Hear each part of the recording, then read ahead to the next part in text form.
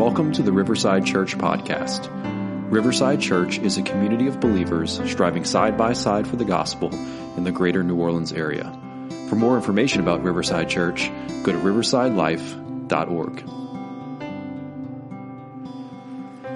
Daniel chapter 1 is where we are, and we want to answer some questions that are about identity. Who you are, who do you want to be, and what do other people think of you? Tim Keller says that our identity is how we understand ourselves, our capabilities, and our worth. And so we want to ask those questions. How do you understand yourself? He goes on to say that our identity is the undergirding center of our lives. So what undergirds the center of your life? How do you see yourself? How do you understand yourself, your capabilities, and your worth? We know this generation knows this, that you are having to navigate questions of identity in ways that the previous generation never dreamed of having to navigate.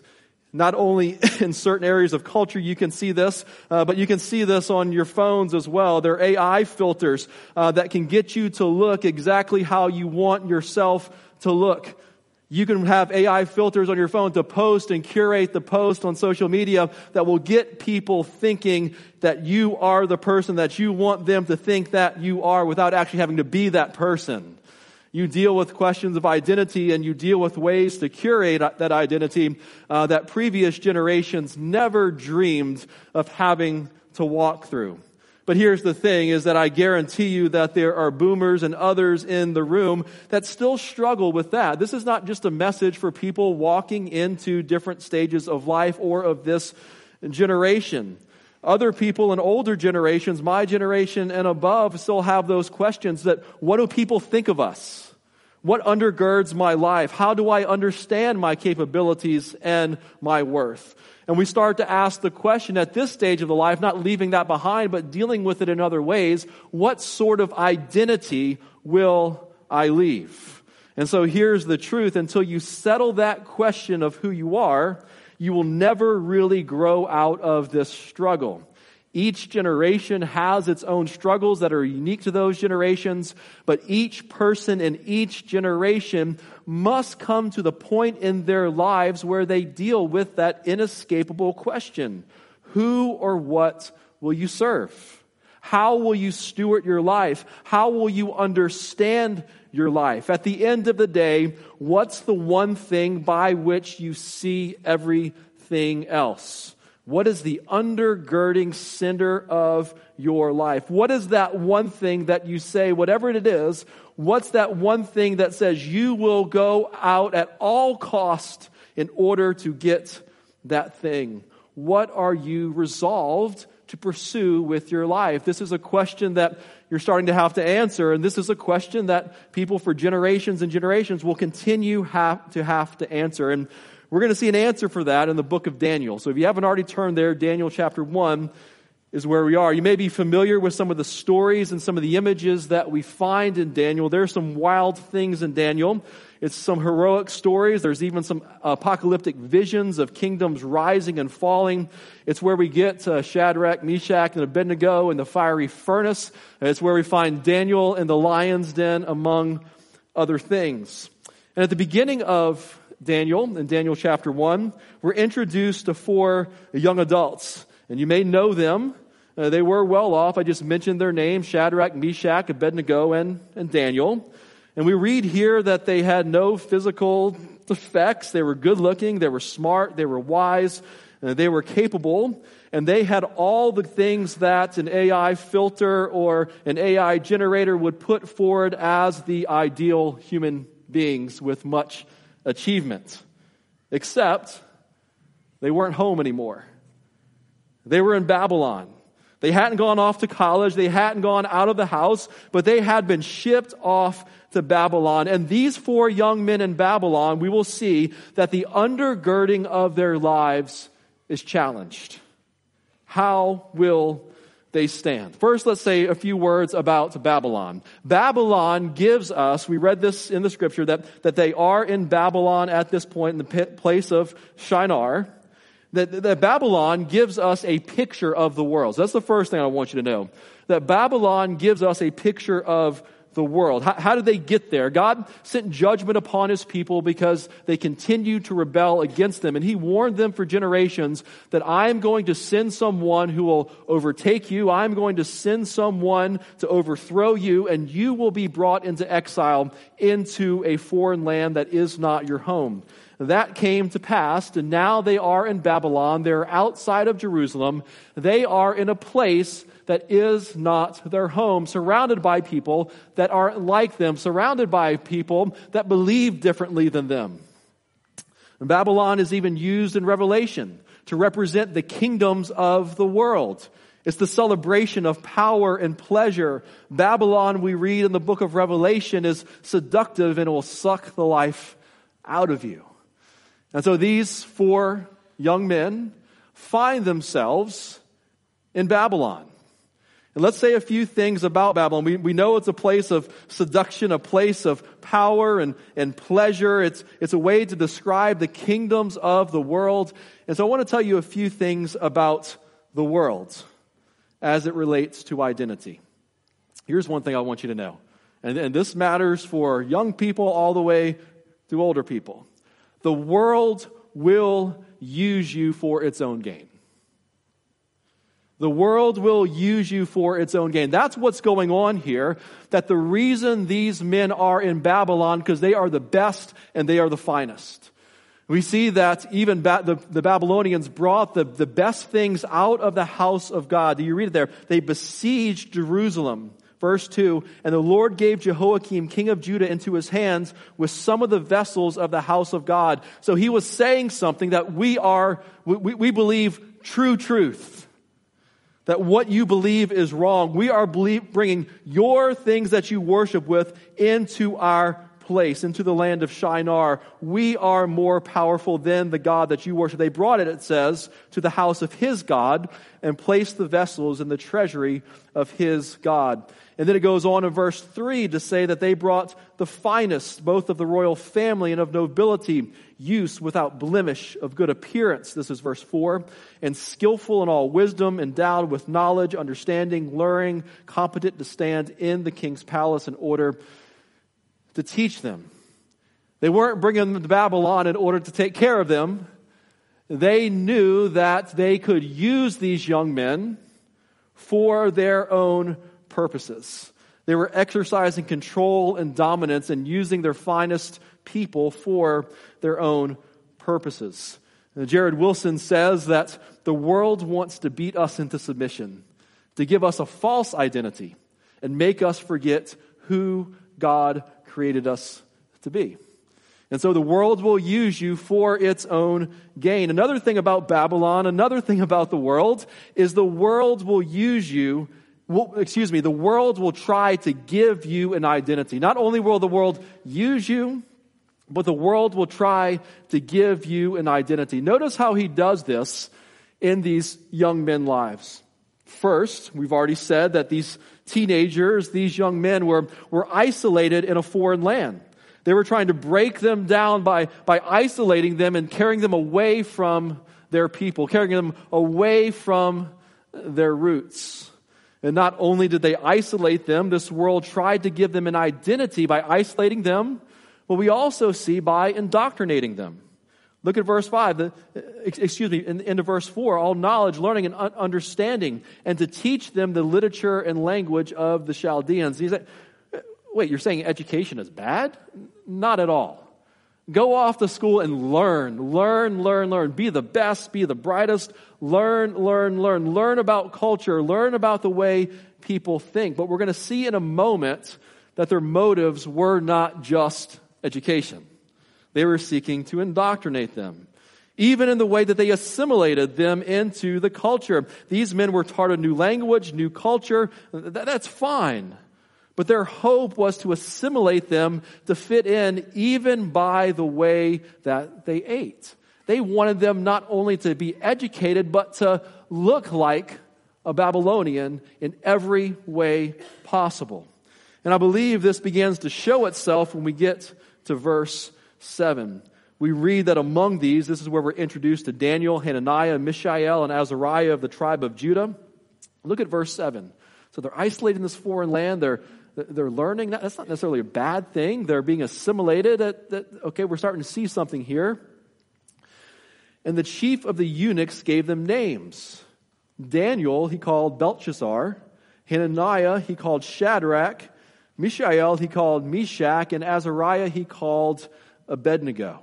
Here's what's going on here. That God is now, the people of Babylon are now renaming these folks.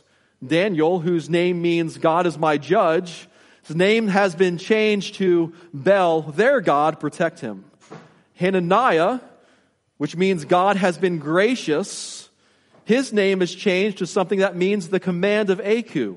Mishael, whose name means who is what God is, now means who is what Aku is. Azariah, whose name once meant the Lord has helped, now his name means the servant of Nebo.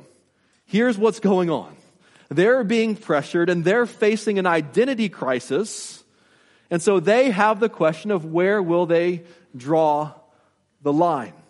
They are being conformed and they are giving the pressure to conform. Will we be transformed by the renewing of our minds, or will we be transformed by culture? And by the way, this pressure doesn't go away.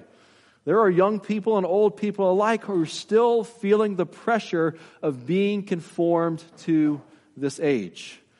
Young people, your mom and dad will tell you the same thing. There's still pressure on this life to be renamed in someone else's image other than the name that God has given you. And so I say all this to say is the problem is not education. The problem is not food. The problem is not being in another land. But it's what the Babylonians are trying to do to these 4 men. Will they be resolved? Verse 8. But Daniel resolved. He draws the line that he would not defile himself. Yes, you can change my name, best of education, but he would not defile himself with the king's food or the wine that he drank. And therefore he asked the chief of eunuchs to allow him not to defile himself. Now, this is not saying don't indulge yourself on the meal plan at your university. Though the freshman 15 is a real thing. This is not what he's saying here. Maybe it's a matter of food. This is not a message to eat your vegetables, because we go on to read that they had a diet of vegetables and they looked better in the days and the weeks to come, that they took this pledge, that they drew the line in the sand to not eat of the king's table. That's the place they drew the line. Why there? Maybe it's the kosher thing. It's not a thing to eat your vegetables or not eat too much. I think what's going on here is because here's where we see the comforts of Babylon. And usually when we meet the comforts of Babylon, that's the place that we start to see compromise. When we start to say that this world that's not my home is now a place of comfort, that if I can fit in and look the same and not make too much of a to-do, and I can kind of just eat what they eat and be who they are, it's the place of pleasure, is the place of compromise. And so Daniel draws the line and says he will not compromise. And here's something that I want you to see. We're going to see a few truths about our identity here. And we saw some truths about Babylon, and kind of how all this was playing out in their lives. Here's some things that I want you to understand. Is we know as we read through Daniel the things that they faced. Daniel in the lion's den, Shadrach, Meshach, and Abednego, if you don't bow down to this God, you will be thrown into the fiery furnace. They resolved before that day where they would draw the line. They chose this day whom they will serve, because they don't know what the other days hold, but because they drew the line this day, they were able to face uncertain days and not compromise in those days, because they had already resolved that they would not defile themselves. Choose this day whom you will serve. So the line is drawn. Here's some things that I want you to know about identity. Number 1, Our identity is not based on current circumstances. So all that we see in Daniel chapter 1, our identity is not based on current circumstances. They are in a different place. They are among different people, but no matter who are worshiping different gods, they were isolated, indoctrinated, assimilated, and despite all of these changes of circumstance, they remained true to who they were. Here's the truth. No matter where the Lord takes you, remain true to who He has made you to be. Circumstances don't change who you are. God has them in that place for a reason. Daniel would rise up and he would be someone who was well respected in the king's court. God would do wonderful things through Daniel in Babylon. Absolutely. They weren't hermits or monks who withdrew from society. They would make an absolute difference in society. They would be educated in the king's ways. They would be educated and know the Chaldeans and the language and what they believed in their literature. They would know all that. They would receive a wonderful education. And God used them greatly, but their identity would not change. God has them there for a reason. And so for all of us, if we know our identity is not based on current circumstances, we must trust in God's plan where He has us. We must trust in God's plan for our lives, even when things are uncertain or difficult. We must refuse to bow down to Nebuchadnezzar's statue, as Shadrach, Meshach, and Abednego do, knowing that their God would protect them. Likewise, we must have faith that God is in control and will guide us through the challenges that we face. We see that they refused to compromise, and God gave Daniel favor and compassion in the sight of the chief eunuchs. In verse 17, it says, "For these 4 youths, God gave them learning and skill in all literature and wisdom, and Daniel had understanding in all visions and dreams." God used them greatly. They trusted that the Lord had them there for a reason, and they trusted their God that even if they were called to compromise, they would not compromise their identity based on current circumstances. Another thing we see about identity, not only would they not compromise based on current circumstances, here's another thing I want you to know about identity. Our identity is not based on personal achievements. Our identity at the end of the day is not based on personal achievements. There are folks in this room who are very well decorated, whether in business or school or college or whatever it might be. But at the end of the day, we must understand that our identity is not based on personal achievements, and understand how difficult that would have been for Shadrach, Meshach, Abednego, and Daniel. The very reason that they were brought to Babylon in this first wave was to serve the king's court. They were, verse 4, they were youths without blemish, of good appearance, and skillful in all wisdom, endowed with knowledge, understanding, learning, and competent to stand in the king's palace. And so wherever you are on that spectrum, if you're highly achieved, that's your identity. If you haven't achieved so much by worldly standards, that's not your identity. And I think this is sometimes hard for us to tease out in our lives. We understand that being in difficult circumstances or different places, different cultures is hard to navigate. But when you're the best of the best, smart, young, good looking, it may appear harmless, but these young men could have found their identity in their achievements and say, yes, I will go the way of Babylon. They had an opportunity of a lifetime.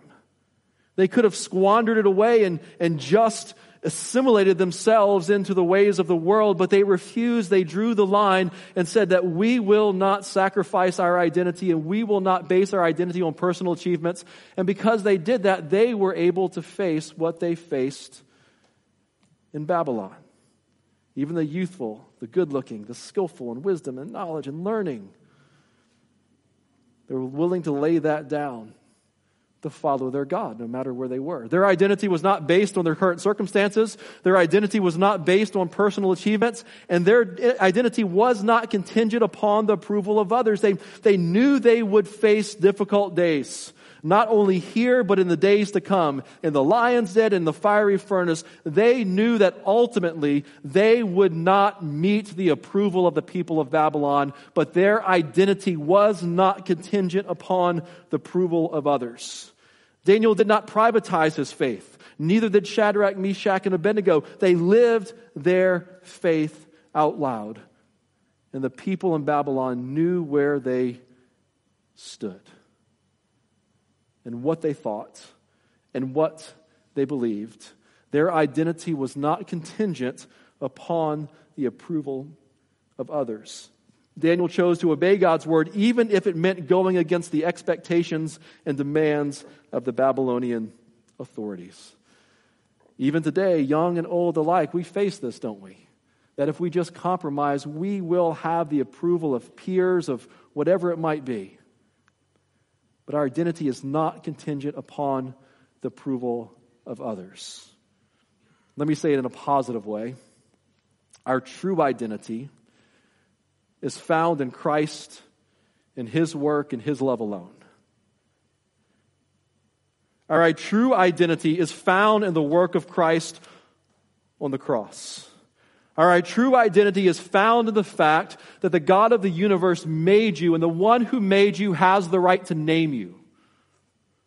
The one who made you in His image, who knows you the best, He loves you the most. Let the one who made you name you. The one who knows you to the depths is the one that loves you to the heights. He knows your deepest struggles. He knows your deepest sin. And while we were yet sinners, Christ died for us. And for all of those who are in Christ, the Bible says you are a child of God. You're a royal priest. You're part of a royal priesthood, a holy nation, a kingdom of believers, people who are going to receive His inheritance, something that is unchanging, something that cannot be taken away from you, something that can undergird you, that will last when everything else crumbles down. What is your identity based on? Everything else will crumble in the end. What will undergird it? The only kingdom that will be standing in the end, Daniel goes on to tell us, is God's kingdom, the rock, the unfailing kingdom. And He gives you a name as a child of God. He knows you to the depths, and He loves you to the heights.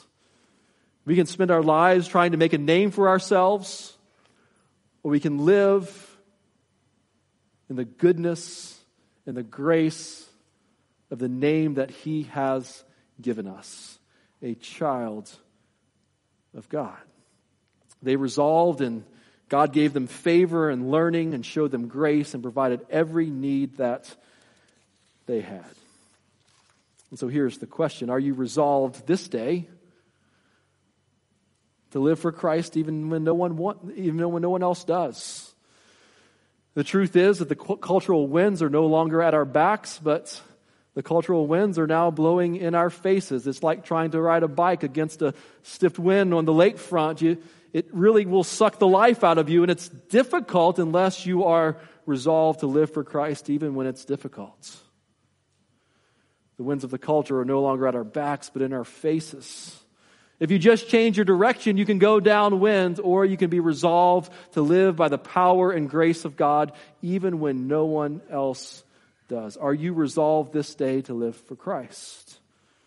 Because today's commitments will prepare you for tomorrow's crisis. They resolve that day, and they face the furnace and the lion's den, difficult though it was, because they chose that day whom they would serve.